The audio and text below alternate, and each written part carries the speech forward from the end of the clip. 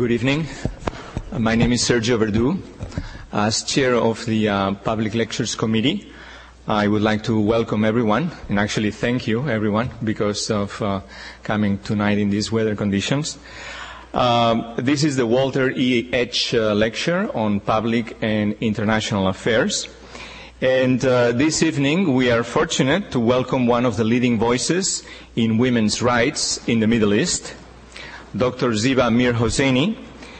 She's an anthropologist, author, and filmmaker, specializing on Middle Eastern issues, and in particular on gender, family, and Islamic law. Dr. Mir Hosseini obtained her PhD in social anthropology in 1980 at Cambridge, and she currently holds a position in that department and also at the Center for Near and Middle Eastern Studies at the University of London. She's also had visiting positions at New York University. Dr. Mir Hosseini is the author of several books: Marriage on Trial, a study of Islamic law in Iran and Morocco; Islam and Gender, the religious debate in contemporary Iran; and Feminism and the Islamic Republic. She has also co-directed 2 feature-length documentaries on contemporary issues in Iran. One is called Runaway, and the other is called Divorce, Iranian Style. So without further ado, I'd like to welcome Dr. Mir Hosseini.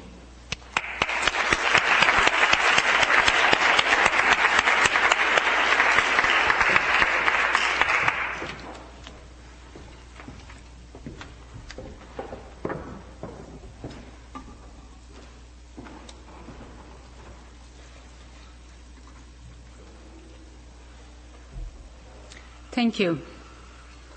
I'm very honored to be here. And I thank you for braving the weather and for coming to listen to me. My talk is entitled Islamic Law and Feminism, Opening a Dialogue. And I hope to talk not more than 15 minutes, and I would look forward to taking your questions and having a debate. In the late 20th century, the Muslim world witnessed the rise of political Islam and simultaneously a huge expansion in both literacy and mass communication. Increasing numbers of Muslims have come to question traditional sources of religious authority and to reread their sacred texts in search for answers to questions new and old. One issue at the forefront of this search has been that of equal rights for women. The centrality of Islamic law in Islamic discourses and the strongly patriarchal ethos embedded in orthodox interpretation of Islamic law have turned women's rights into a major issue for Muslims in modern times. In this lecture, I shall explore recent developments in the Muslim world that have brought about a dialogue between Islamic law on the one hand and feminism on the other. I shall argue that this dialogue is in turn allowing Muslims to rethink, in unprecedented ways, their understandings of how Islamic law can and should affect their social and political affairs. The argument I shall develop in this lecture is exploratory. It ranges widely and is still evolving. At times I am forced to paint with a quick hand and broad strokes. Discussing a process that is still emerging and contingent is risky, especially in the shadow of a conflict that threatens the security of the whole Muslim world, upsetting existing balances and likely putting Muslims once more on the defensive, making them more inclined to cling to tradition. But the connections that I see and the trends that are emerging are compelling enough to lead me to take the risk of presenting them here and sharing my arguments with you tonight. If my analysis and my hunches are correct, we will look back at this period as the formative time of a feminism and a secularism that are native to Islam. Both, I shall argue, are the paradoxical and unintended consequences of the rise of political Islam and the Islamicist project of return to the Sharia. Before starting the discussion, I would like to note a caveat. Though my approach is that of a trained cultural anthropologist, I do not claim to be a detached observer and analyst. As a Muslim woman from Iran, my personal and intellectual life has been transformed with the rise of political Islam in my own country.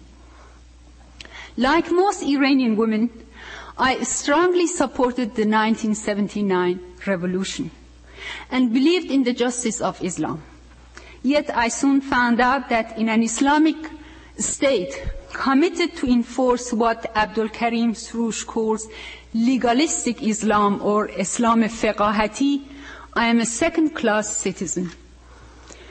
This has made me realize that the justice of Islam cannot be achieved in modern times without the modernization and democratization of its legal vision. For this, we Muslims need a safe space where we can debate, re-examine our political and legal heritage, and reclaim our Islamic ethical and moral principles. Yet this is not possible. We realize unless the democratic and human rights of Muslims as individuals are respected, a real catch-22. Otherwise, Islam would remain hostage to those who hear only its legalistic voice and reduce it to a set of legal mandates or to political ideology, as the so-called Islamic fundamentalists have done. With this introduction, let me begin with connections that I see between the political Islam and the emergence of a new gender consciousness and discourse among Muslims. Muslim women, like other women in the world, have always been aware of gender discrimination and resisted it. Yet the emergence of a sustained, homegrown feminism was delayed until recently. This delay at least partly reflects the complex relation between demands for equal rights for women and anti-colonial and nationalist discourses of the first part of the 20th century. At a time when feminism, both as a consciousness and as a movement, was being shaped and making its impact in Europe and North America, as Leila Ahmed have shown and others have shown, it also functioned to morally justify the attacks on native, in this case Muslim, societies, and to support the notion of the comprehensive superiority of Europe. Western authorities, travelers, diplomats regularly reported on the subjection of women in Muslim societies.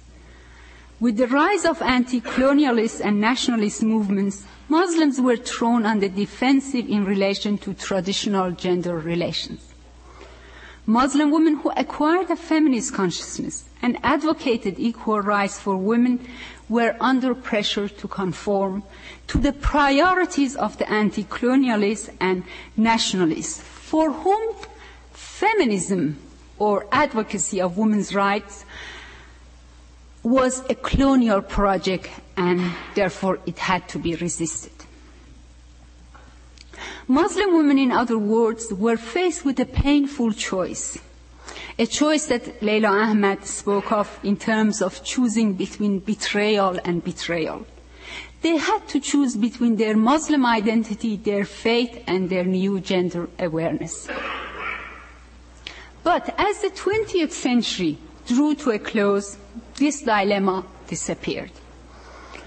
One neglected and paradoxical consequence of the rise of political Islam in the second half of the century was that it helped to create space, an arena within which Muslim women could reconcile their faith and identity with a struggle for gender equality.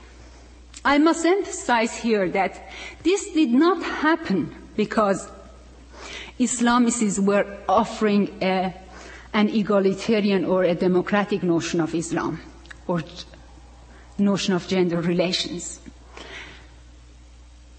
Rather, their very agenda, their very attempt to return to the Sharia and their effort to translate into policy the patriarchal gender notions inherent in Islamic law became a catalyst for a critique of this notion and a spur to women's increased activism. A growing number of women came to see no inherent logical link between Islamic ideals and patriarchy, no contradiction between Islam and feminism, and to free themselves from the straitjacket of earlier anti-colonial and nationalist discourses. By the late 1980s, there were clear signs of the emergence of a new consciousness, a new way of thinking, a gender discourse that is feminist in its aspiration and demands, yes, yet it is Islamic in its language and sources of legitimacy.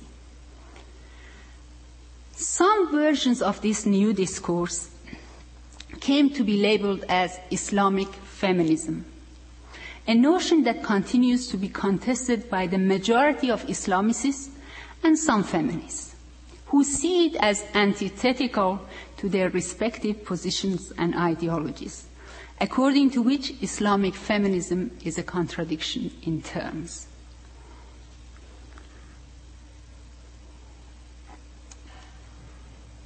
What then is Islamic feminism? How does it differ from other feminisms? These questions can be best answered by examining the dynamics of Islamic feminism and its potential in the Muslim world.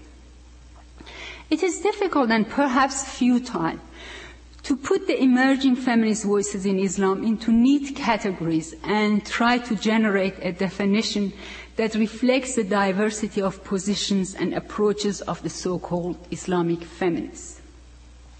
Like other feminists, their positions are local, diverse, multiple, and evolving. Many of them have difficulty with the label and object to being called either Islamic or feminist. They all seek gender justice and equality for women, though they do not always agree on what constitutes justice or equality or the best ways of attaining them.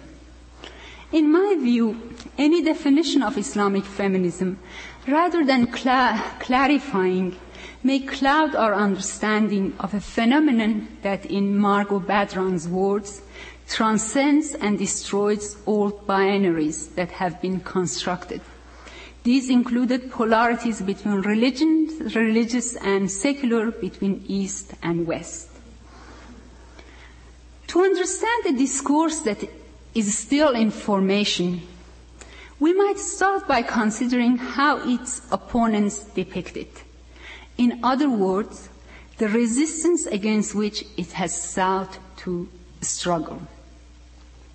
Opponents of the Islamic feminist project in Islam fall into three broad categories: Muslim traditionalists, Islamic fundamentalists, and a group that I call secular fundamentalists. Muslim traditionalists resist any change in what they hold to be eternally valid ways, sanctioned by an unchanging Sharia. Islamic fundamentalists, a very wide category, are those who seek to change current practice by a return to an earlier, purer, imaginary version of the Sharia. Secular fundamentalists, who can be just as dogmatic and as ideological as religious fundamentalists, deny that any Sharia-based law or social practice can be just or equal. Though adhering to very different discourses and scholarly traditions and following very different agendas, all these opponents of feminist project in Islam share one thing in common, and that is an essentialist and non-historical understanding of Islamic law and gender.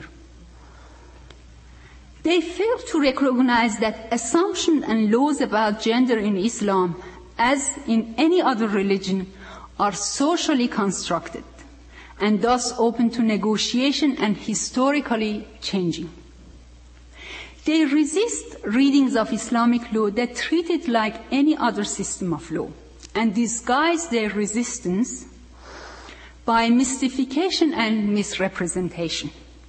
Selective in their arguments and illustrations, the three kinds of opponents resort to the same kind of sophistry. For example, seeking to close discussion by producing Quranic verses or hadiths, the traditions, sayings of the Prophet, taken out of context. Muslim traditionalists and fundamentalists do this as means of silencing other internal voices. Secular fundamentalists do the same, but in the name of progress and science, and as means of showing the misogyny of Islamic texts, ignoring both the similar attitudes to women in other religious scriptures and the context of the text, as well as the existence of alternative texts. In doing so, they end up essentializing and perpetuating difference and reproduce a crude version of the Orientalist narrative of Islam. What is often missing in these narratives is a recognition that gender inequality in the old world was assumed, and that perceptions of women in Christian and Jewish texts are not that different from those of Islamic texts. What transformed women's situation in the West was not Christianity, but new conditions, new social conditions that were shaped by and in turn shaped new political and socio-economic discourses and new popular understanding of Christianity. It is against this backdrop that activities of the so-called Islamic feminists should be reviewed. By both uncovering a hidden history and rereading textual sources, they are proving that the inequalities embedded in Islamic law are neither manifestations of a divine will, nor cornerstones of an irredeemably backward social system, but human constructions. They also are showing how such unequal construction go contrary to the very essence of divine justice as revealed in the Quran, and how Islam's sacred texts have been tainted by the ideology of their interpreters. For example, men's unilateral right to divorce, known as talaq, and to polygyny were not granted to them by God. They show, but by Muslim jurists. They are juristic constructs that follow from the way that early Muslim jurists conceptualized and defined marriage as a contract of sale patterned after the contract, as a contract of exchange patterned after a contract of sale, which, by the way, sale has been the model for most contracts in Islamic law, marriage being one of them. The majority of these feminist scholars have focused their energy on the field of Quranic interpretation and have successfully uncovered the Quran's egalitarian message. The genesis of gender inequality in Islamic law, these scholars tell us, lies in an inner contradiction between the ideals of Islam and the social norms of the early Muslim cultures. While the ideals of Islam call for freedom, justice, and equality, Muslim norms and structures in the formative years of Islamic law impeded their realization. Instead, these social norms were assimilated into Islamic jurisprudence through a set of theological, legal, and social theories and assumptions. Salient among these propositions are: women are created of men and for men, women are inferior to men, women need to be protected, men are guardians and protectors of women, marriage is a contract of exchange, and male and female sexuality differ, and the latter is dangerous to the social order.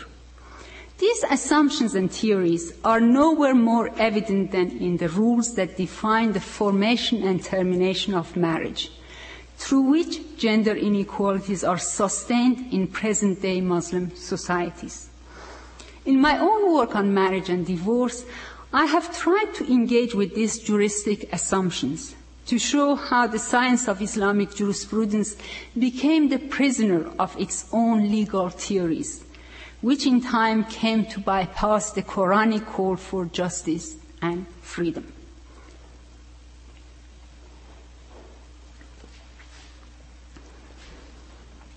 Let me now return to the second unintended consequences of the rise of political Islam.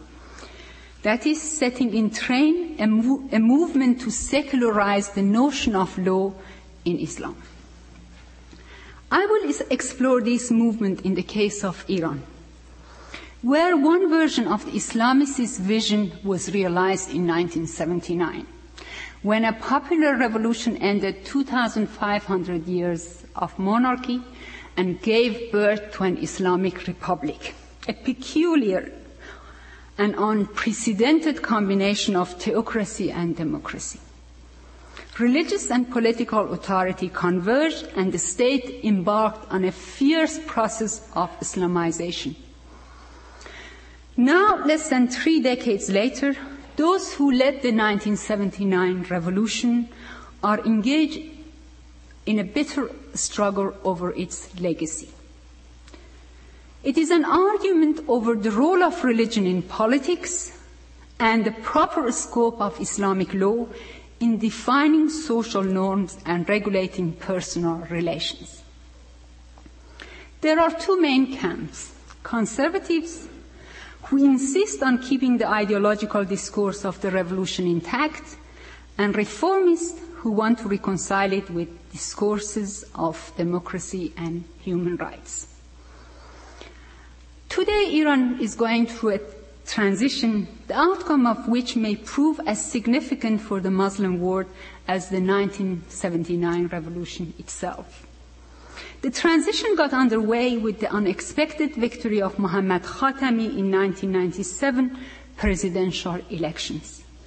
This unleashed a popular reformist movement that is trying to bring about a gradual withdrawal of religion from its fusion with state authority, a shift from the theocratic towards democratic basis of the Islamic Republic.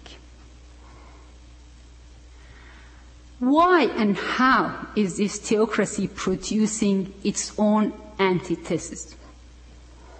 There is a host of factors at work that I cannot elaborate here, except to say that the major factors are encapsulated in the tension between theocratic and democratic principles and elements, a tension that is inherent in the very quest for an Islamic state in modern times, a tension that is really inherent in the very name of an Islamic republic.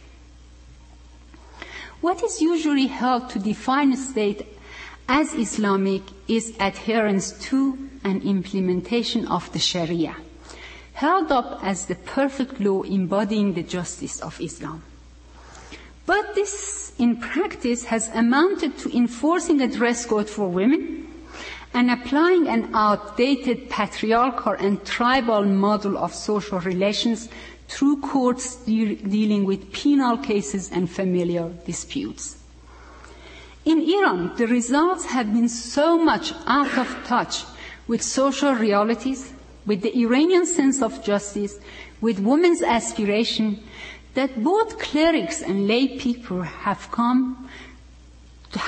been forced to rethink their notion of the Sharia as an immutable body of law, to redefine their relationship with the Sharia. This is nowhere more evident than in the area of family law, which is the most developed field of classical Islamic jurisprudence, where the boundaries between Sacred and temporal are most blurred. Islamicists claim family law as the foundation of the ideal Islamic society. The provisions of the Quran were most abundant and explicit in regard to personal status and family relations, which are thus more closely intertwined with the sacred in the law than other fields of social life. One of the early communiques issued by Ayatollah Khomeini's office on 26 February 1979, barely 2 weeks after the collapse of the ancien regime, of the Shah's regime, announced the dismantling of family protection law. This was the law which contained the reforms of family law in Pahlavi regime. These reforms were enacted in the 1960s. Sharia provisions for marriage and divorce were now reinstituted. The family protection law had abolished men's right to talaq, that is unilateral exercise of divorce, restricted their right to polygamy, and placed men and women more and less on the same footing in terms of access to divorce and custody rights.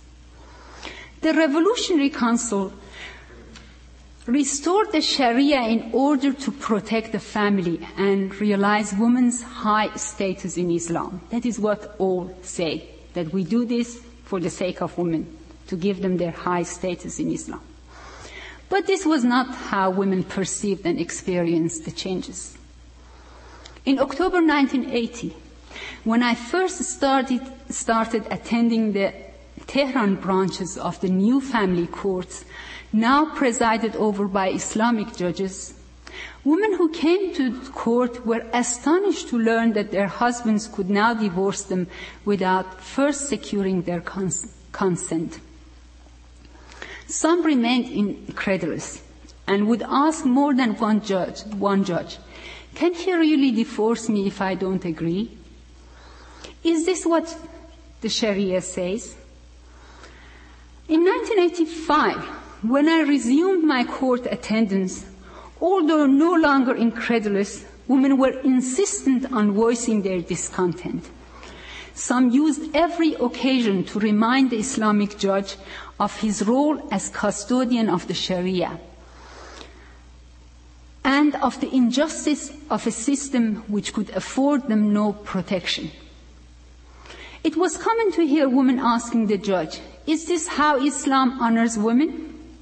Is this the justice of Islam that he can take another wife? What will become of me and my children? To these questions, the judges had no answer, especially when a man insisted on exercising his right to divorce a wife who was entirely dependent on him, with no other source of income and nowhere else to go. Some judges, though not certainly all of them, experienced a moral dilemma. Not only did they have to witness the plight of women on a daily basis, they could not help but feel implicated themselves. The Islamic judges in whose courts I sat in the 1980s never failed to remind me that I had chosen the wrong place to learn about the Sharia. They used to tell me that you should go to the seminaries, read jurisprudential texts, and discuss them with the ulama. The courts have nothing to teach you on the Sharia. In 1997, when I returned to Tehran courts with Kim Longinato to make a documentary film about divorce, there was little trace of the idealism I had encountered in the 1980s. Meanwhile, the negative effects of the enforcement of the Sharia law had created such havoc in family life, such an uproar among women, that almost all the reforms that had been dismantled overnight by that single communique from Ayatollah Khomeini's office had surely but slowly been brought back. This was done through a series of legislative measures and procedural devices whose spirit and juristic logic was, in a nutshell, to protect and reward those women who presented no overt challenge to the patriarchal ethos of Islamic law, as defined by Muslim jurists. To exercise his so-called right to divorce, a man had now either to obtain his wife's consent or to compensate her. He just couldn't divorce her like this. The 1992 amendments to divorce laws enable a court to place a monetary value on women's housework and to force the husband to pay her ujratul misl, which literally we can translate as exemplary wages. Of course, provided the divorce is not initiated by the wife or is not caused by any fault of hers. Far from producing the intended results, that is, a generation of docile wives, these legislative moves have exposed the gap between the juristic assumptions through which marriage is defined in Islamic law and marriage as lived and experienced today. They have also become a bargaining chip in the hands of women, many of whom now use it effectively in the courts. In the clip that I shall show now, we meet a couple presenting their case to the judge in a Tehran divorce court.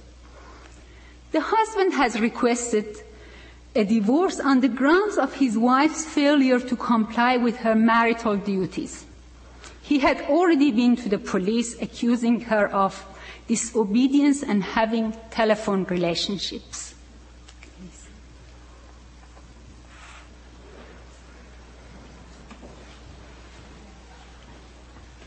اصلا اختلاف شما سر چی هست؟ اصلا معلوم نیست. من فکر کنم این اصلا مریضه.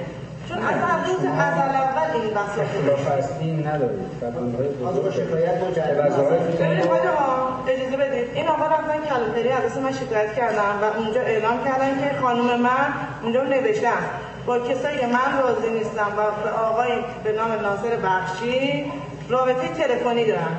مأمور اومد تو خونه ما پسرای من سر سفره نهار نشسته بودیم. شاهدم. مأمور اومد به من گفت خانم شما با آقای بخشی رابطه تلفنی داری؟ گفتم بله.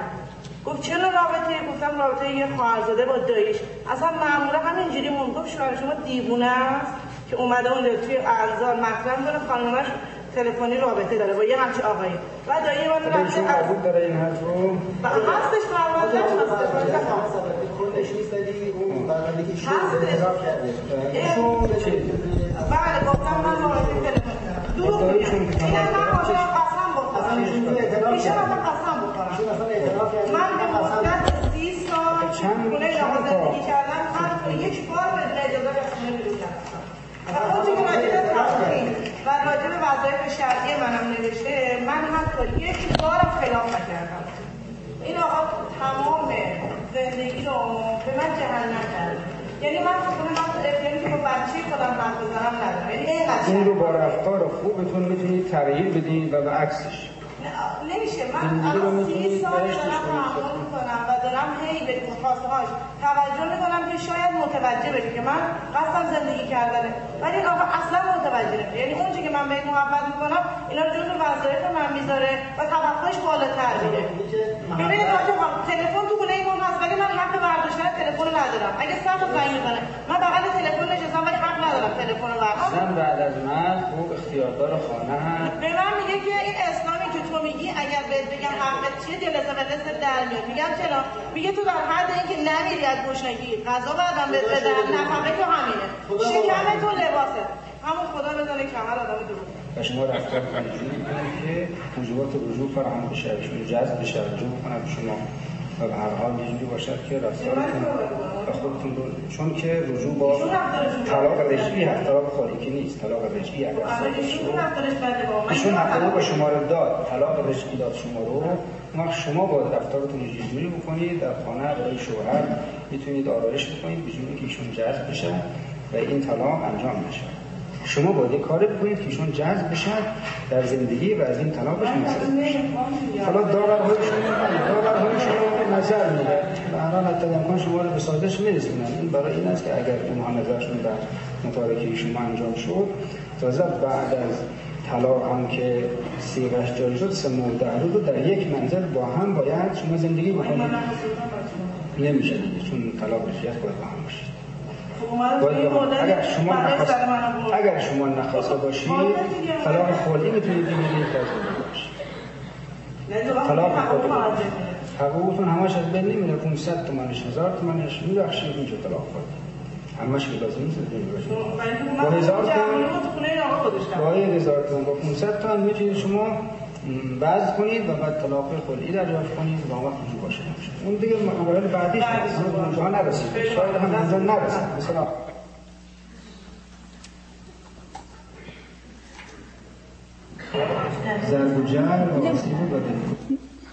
Thank you.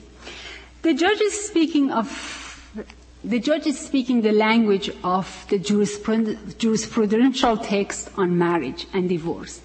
His statements have nothing to do with realities of contemporary Tehran life and makes no sense to this middle-aged, so-called traditional Iranian woman.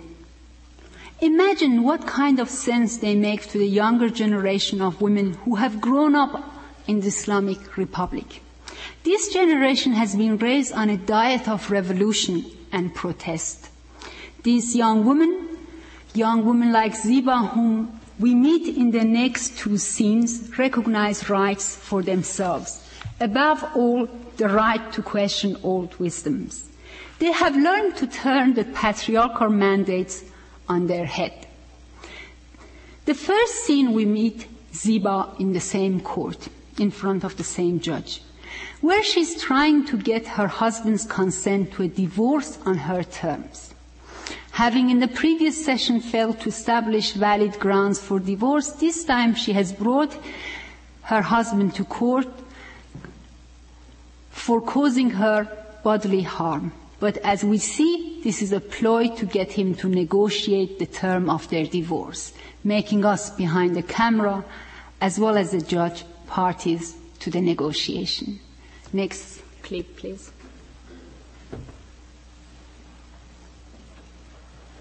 چه دو ماه پیش تو خونه من بودی شما؟ چه خونه من بود؟ شما 4 ماه باشه رفته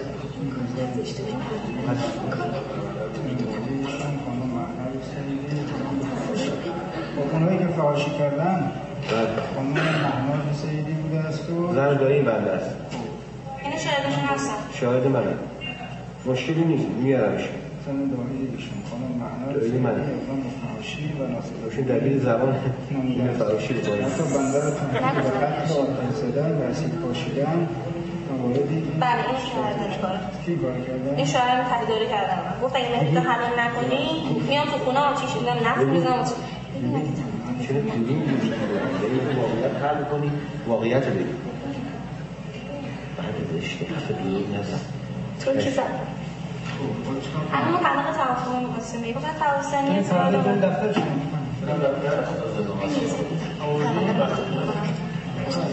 بدون سبب کار نکنه محکوم شد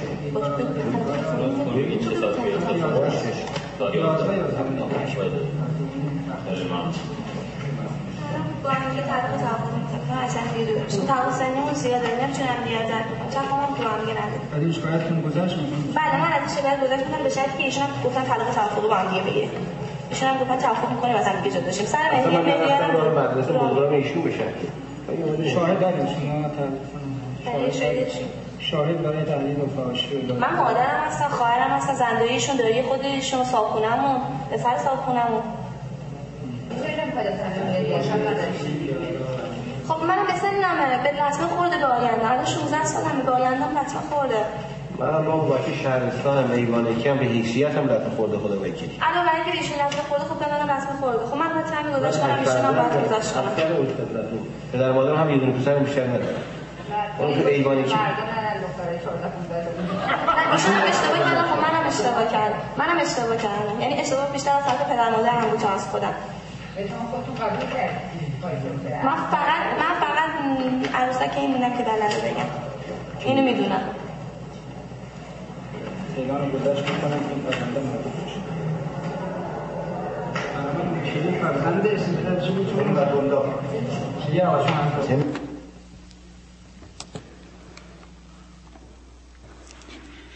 Ziba wants to keep a portion of her marriage gift, mehr. This is an integral part of an Islamic marriage contract and consists of a sum of money or any valuable that the man pledges to his wife on marriage or on the event of divorce. In Iran, women rarely get any portion of the mehr stipulated in their marriage contract, though legally they can demand it whenever they want to. In practice, they have to give it up in return for their husband's consent to divorce or in exchange for custody rights of the children. As a Persian saying has it, mehram halal janam azad, literally, let my mehr be yours, but my life be free. But Ziba sees mehr as her right and is not willing to give up. The next scene is a mediation. Since 1979, when men's divorce rights were restored to them, before issuing a divorce, the court has required a couple to go through a mediation process, during which two mediators, one chosen by each party, try to reconcile them. And if they fail, they submit a report to the court, which can influence the divorce settlement. Ziba and Bahman have chosen their respective uncles as mediators. But there are other family members present. Ziba is sitting next to her uncle. Bahman is sitting next to Ziba's father. Could we have the next clip, please?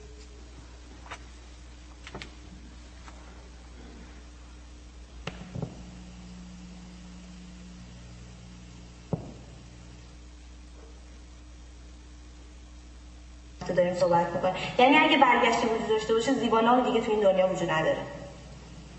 کی گفتم؟ مهریه شما 1.5 میلیون بوده، نقد 14 تا سکه است. درسته؟ 14 تا سکه رو میبخشم. اون 1 میلیون هم از اون بر 4 تومن. حالا شما چی نظری میدید؟ هرچند نمیشه روش قیمتی گذاشت رو مهریه من. هیچ قیمتی نمیشه روش گذاشت. من نظرم این بود. گفتم اگه اومد زندگی بکنه بفهم. نیومد من آدم بی‌ربط و بی‌رحمی نیستم. منم به عنوان یه نفر که ایشونو وارد کنه من نمی‌تونم، منم حاضرم کمکش میکنم حالاشون کمک میکنم. یعنی به خاطر گور روح ما شما خانواده شده کمکت میکنم. من بالای دار برم زن بهمن دیگه نمیشم. اینم در مورد شوهر من نیست. یعنی اگه بخوای وجدانی الهی صحبت کنی شوهر من نیست. من هم به این نامحرمم، اینم هم به من نامحرمم. الان که من در مورد مهریه نظرم گفتم، شما نظرتون آقایانه تفکرانه بگو. تموم شد رفت. تموم شد. ایشون میگه من با زندگی میکنم، نه علاقه بهش دارم، نه مهری تو دلم نگهدارم. خب این دلیل داره، چرا نمیخواد تو رو؟ دیگه اولش ایشون نمیگه من نظر حامل پاک باشم. بله من نظرم با الان با نظر من کار نشد. ایشون نظر مهریه رو بگم. شما خودت با زبان خودت در من اوما بکن. من نمیخوام من کسی بشنوم. دعوت رو آشکارو میگه شما نگفتین یه دعوت. من پولی ندارم. چطور ماشین داری 35 میلیون پولشه؟ 40 میلیون پول داره. چطور نمیتونی مهریه حق من بدی؟ باشه بگی. شما هر به اون مسیر کردن موقع نهار اشتباه میشه. چرا حقوق قانونی من نمیدی؟ مگه نمیخوای طلاق توافق رو بگیری؟ پس چرا کش میدی تو؟ واسه چی کش میدی؟ میگه من پولی ندارم بدم. منم از تو اومده بودم؟ نه. یا اینجا بودم برات اومدم؟ آقا به هم بگیش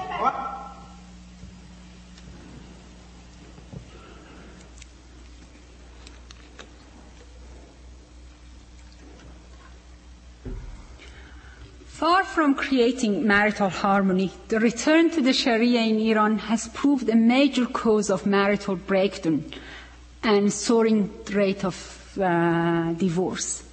The same can be said with respect to other areas of law, in particular penal codes.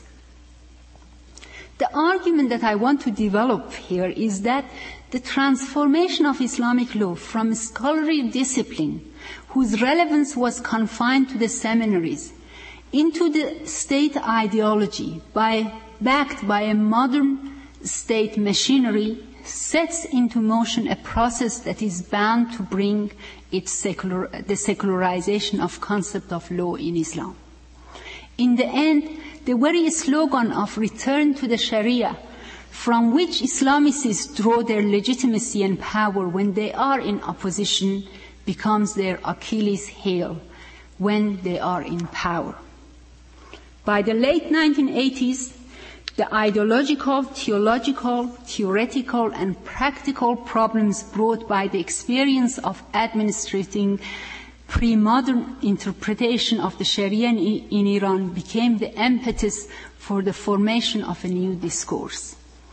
The main architect of this new discourse is Abdul Karim Soroush, whose interpretive epistemological theory of the evolution of religious knowledge, known as the contraction and expansion of Sharia, posed a serious challenge to both traditional and ideological constructions of the Sharia. Soroush made a distinction between religion, deen, and religious knowledge, ma'rifat-e-dini, and argued that whereas the first is sacred and immutable, the second, religious knowledge, including Islamic law and Islamic jurisprudence, is human and evolves in time as a result of forces external to religion itself. Referred as new religious thinking, this discourse became the intellectual backbone of the reformist movement that emerged in 1997. It is part of a trend of thought that remained dormant during the first decade of Islamic Republic when it was engaged with a war with Iraq. Its advocates display a refreshing pragmatic vigor and a willingness to engage with non-religious perspectives. They do not reject an idea simply because it is Western, nor do they see Islam as a blueprint with an inbuilt program of action for social, economic, and political problems of the Muslim world. They contend that human understanding of Islam is feasible, that Islam tenets can be interpreted to encourage both pluralism and democracy, and that Islam allows change in the face of time and space and experience.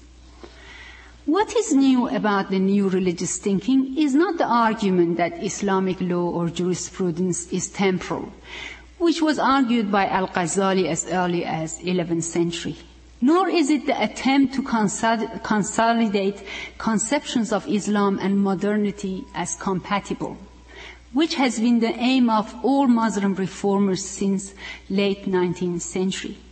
What is new is the political context within which these ideas are now shaped and operate. That is the experience of living under a theocracy at the end of the 20th century. It is this experience that has forced both the religious intellectuals and ordinary people alike to rethink the notions of sacred and mundane in the Sharia. It is not that the Sharia is losing its sanctity or people are turning away from Islam. Rather, the state's ideological use of the Sharia and its penetration into the private lives of individuals have brought home the urgent need to separate it from the state. Events in Iran are still unfolding, and it remains to be seen whether the new religious thinkers, the intellectual backbone of the reformist movement, will succeed in translating their vision of Islam into political reality. At present, they are locked in a fierce battle with their conservative opponents, which is shaking the very foundation on which the Islamic Republic rests. But irrespective of the outcome of this battle, the process of secularization of Islamic law has reached the point of no return. The Islamic Republic has given Sharia a new substance, new functions, and radically transformed the connections between state power, legal institution, religious authority, and moral norms. The reformists have met with many political setbacks and have so far failed to bring tangible changes in the structure of power or to honor many of their election promises. including that of redressing women's inequalities in law. The anti-reformist camp has managed to frustrate many of the legislative moves of the Sixth Parliament, formed in June 2000 following a landslide reformist victory, but not with impunity.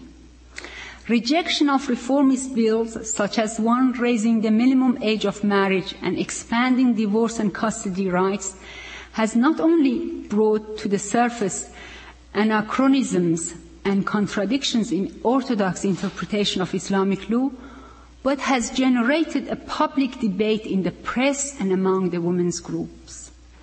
All these have demystified both the power games that are conducted in a religious language and the instrumental use of Islamic law to justify autocratic rule. This is central to the agenda of the reformist movement, that is, to change the terms of reference of Islamic discourses. This can only be done by separating Islam from despotism and Islamic law from patriarchy and absolutism. Let me conclude by suggesting some answers to two questions implicit in my argument. First, can Islamic law admit an equal construction of gender rights? If so, secondly, how and through what means and processes? I explored the first question in the context of the emerging feminist voices in Islam. The gist of my argument there was that by advocating a brand of feminism that takes Islam as a source of its legitimacy, the new feminist voices in Islam have effectively challenged the hegemony of orthodox interpretations of Islamic law. Such a challenge, I argued, was made possible, even inevitable, by the Islamicists' very project of an ideological construction of Islam and a return to the Sharia, and the imposition of anachronistic jurisprudential constructions of gender relations.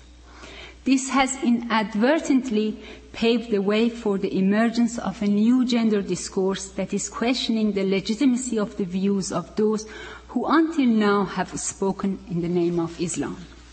This discourse is in a unique position to bring about a much-needed paradigm shift in Islamic law and also in the politics of Islamic law. This is so because it exposes the inequalities embedded in Islamic law not as a divine manifestation, but as a construction by male jurists. This has important epistemological and political consequences.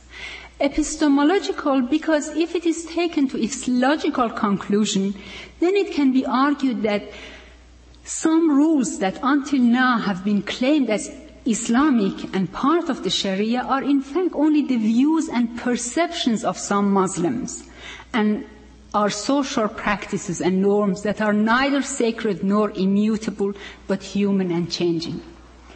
Political because it can both free Muslims from taking a defensive position and enable them to go beyond old jurisprudential wisdoms in search of new questions and new answers. I explored the second question, that is, the process involved in changing Islamic law, by considering Iran's experience of the enforcement of Islamic law through the machinery of a modern state. 2 decades of this experience gave rise to a popular reformist movement that has been trying to separate the institution of the religion from that of the state and to forge a democratic and pluralistic political culture.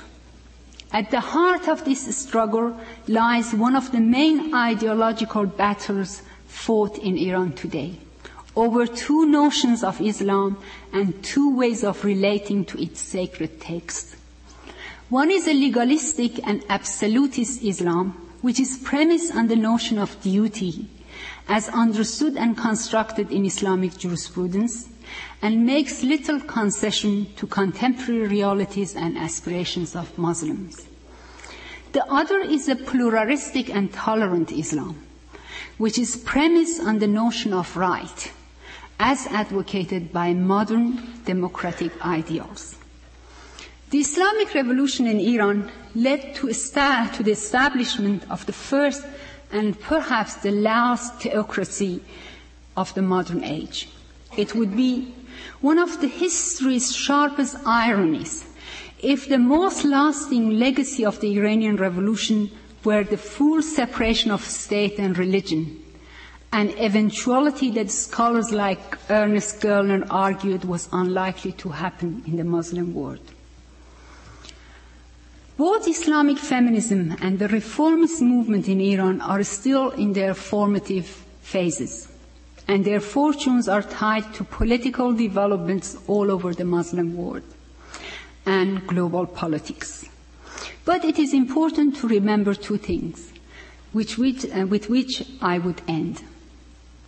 First, Islamic law, like other systems of law, is reactive, in the sense that it reacts to social practices and people's experiences.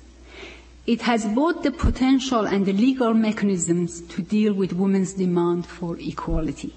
We must not forget that most often legal theory follows practice.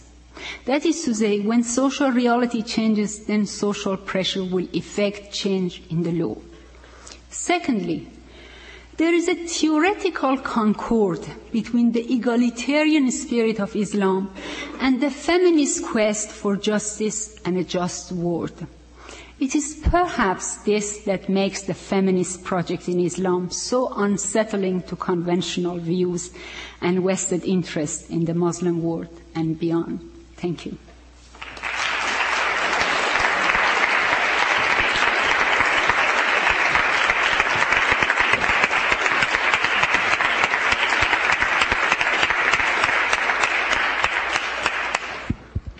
Questions?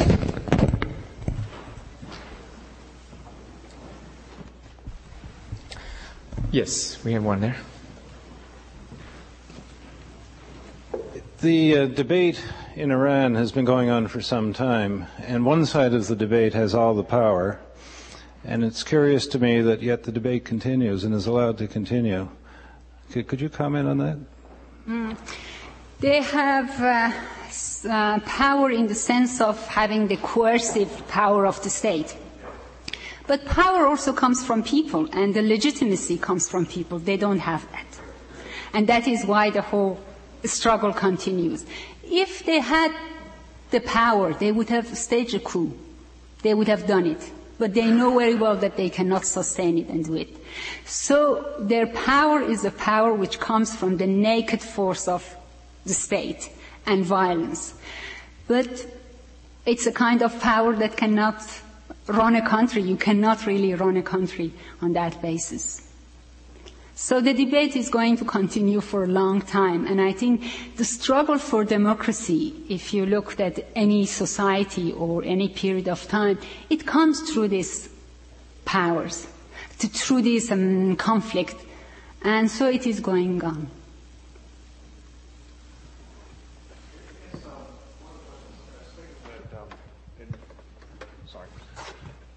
It seems to me that there's a Malaysian form of Islam, and it seems to be, how would you contrast how women's rights are there versus how that is in the Middle Eastern form of it? It seems to me, I was watching something on Frontline a little while ago, and some of the women there were talking about that they had just recently acquired the right to divorce in court, and that it seemed like it was a little bit more progressive than perhaps some other things I've seen.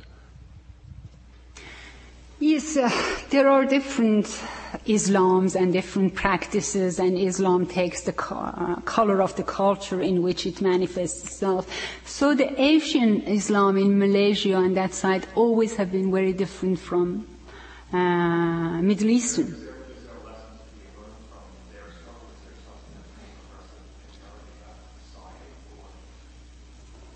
There can be lessons where, they have their own struggles as well. And they don't have everything. So that really shows that Islam as a religion and also Islamic law is not monolith. There are different interpretations. It interacts with the social structure, and there are differences. But on the whole, and Malaysia also is a much more tolerant society than many Middle Eastern countries.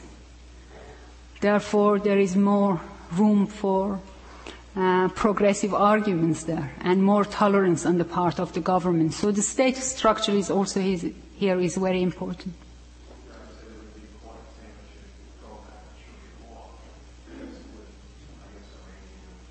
Yes, but then we don't have to go exactly about what the law is and what the state is imposing as law.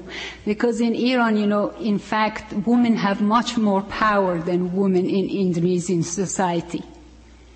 And they are much more active, and their family structure is really in a way that validates women. So legally, they don't have much right, but socially they do.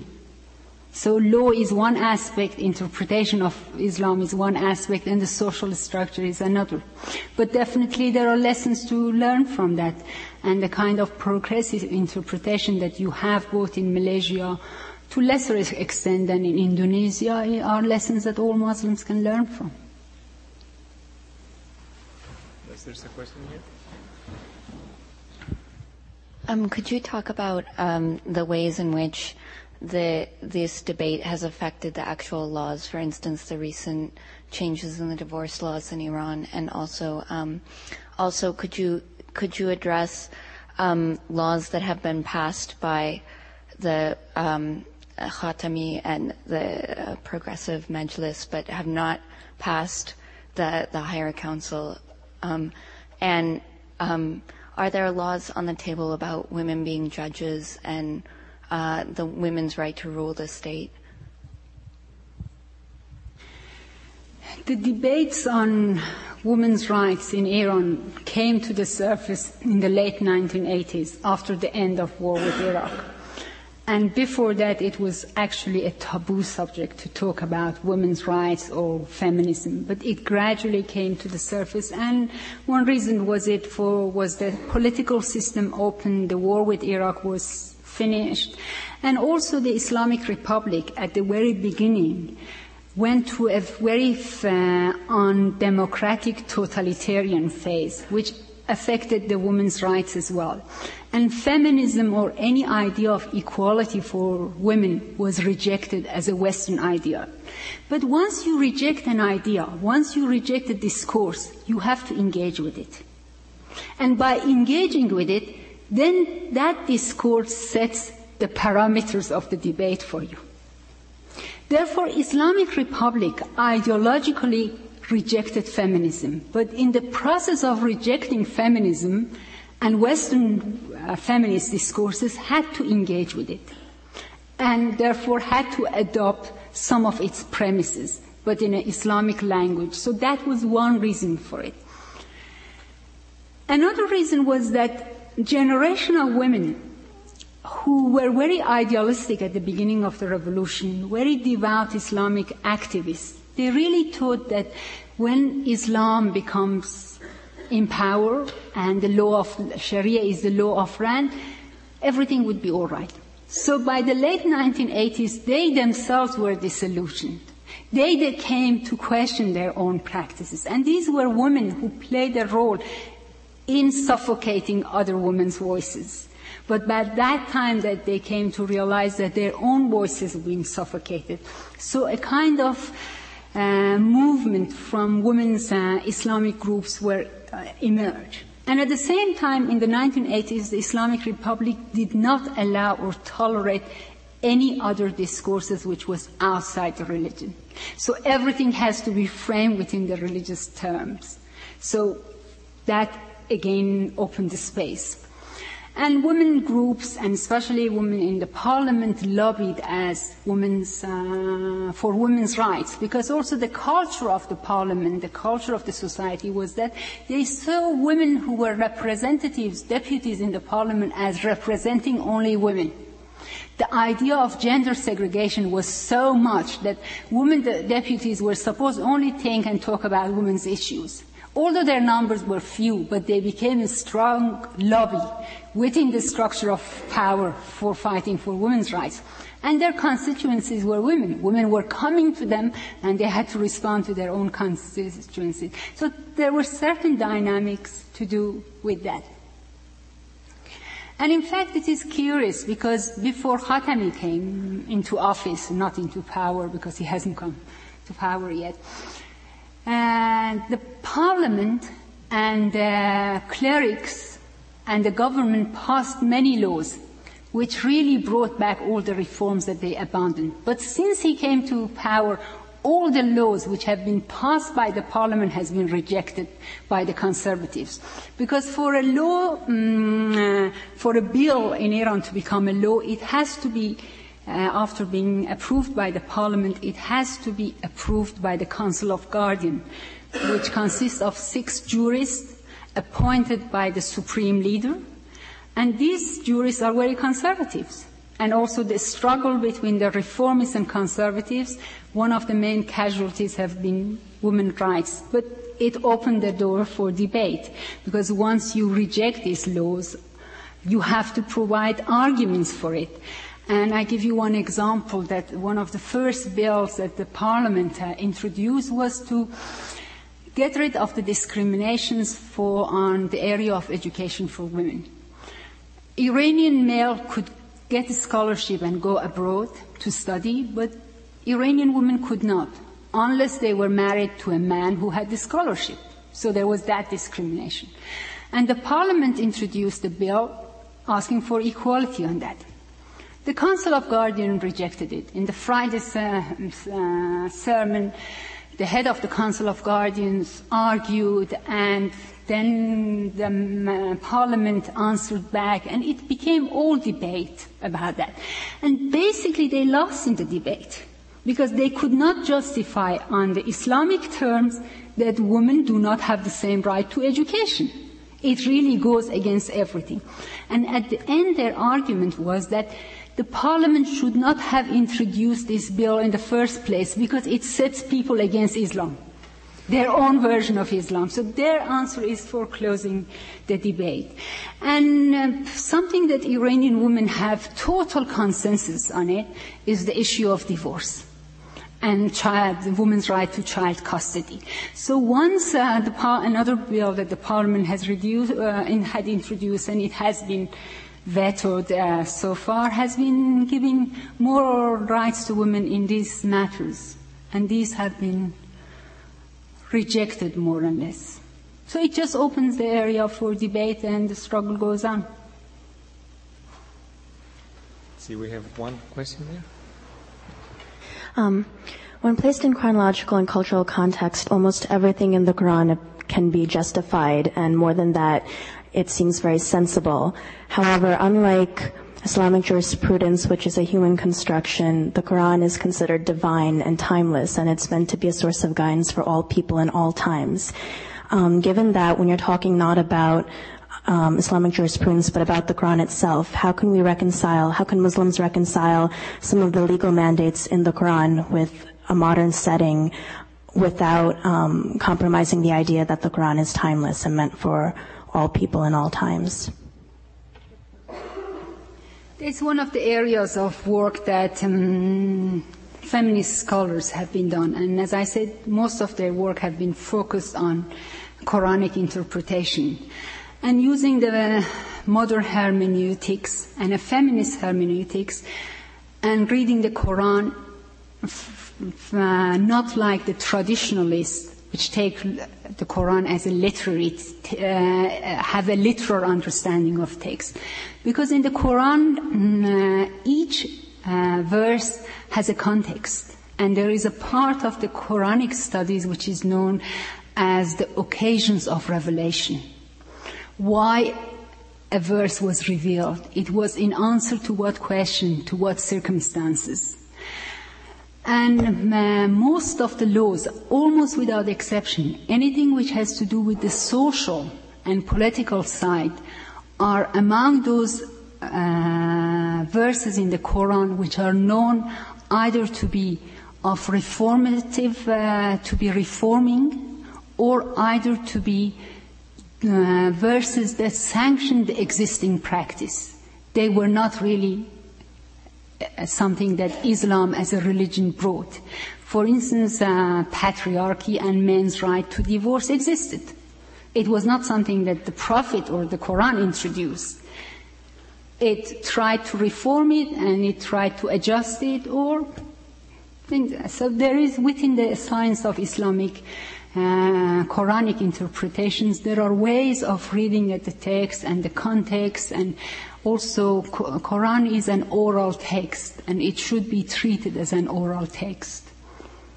And this is actually one of the main arguments of the traditionalists and also the fundamentalists Islamic, and say the Quran says this, that is the end of it.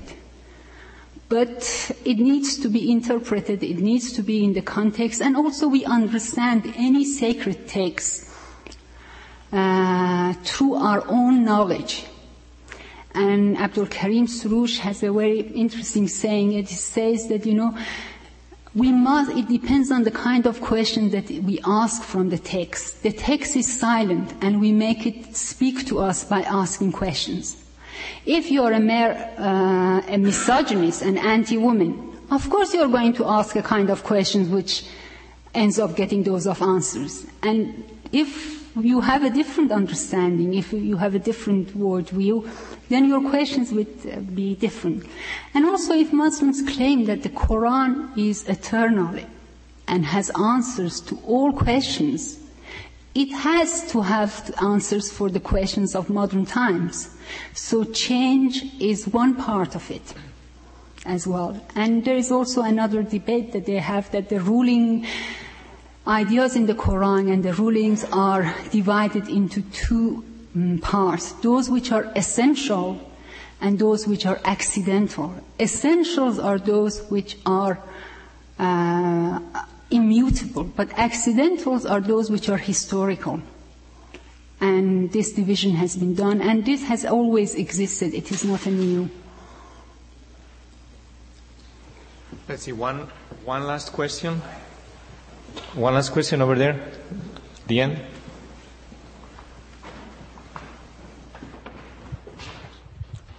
Are you suggesting then that the reformists believe that the Quran needs to be changed? Is that what you're implying? That the reformists believe that the Quran needs to be changed according to modern times? No, I'm not suggesting that. What I'm suggesting is our understanding of the Quran changes. And if you look at Islamic interpretation, tafsir, the tafsir, for instance, that somebody like Allama Tabatabai in the 20th century had, is a totally different from a tafsir that somebody else in the 15th century had. So our understanding of the text changes. As I said, the text is silent and immutable, but the way that we understand it, the way that we relate to it, is changing.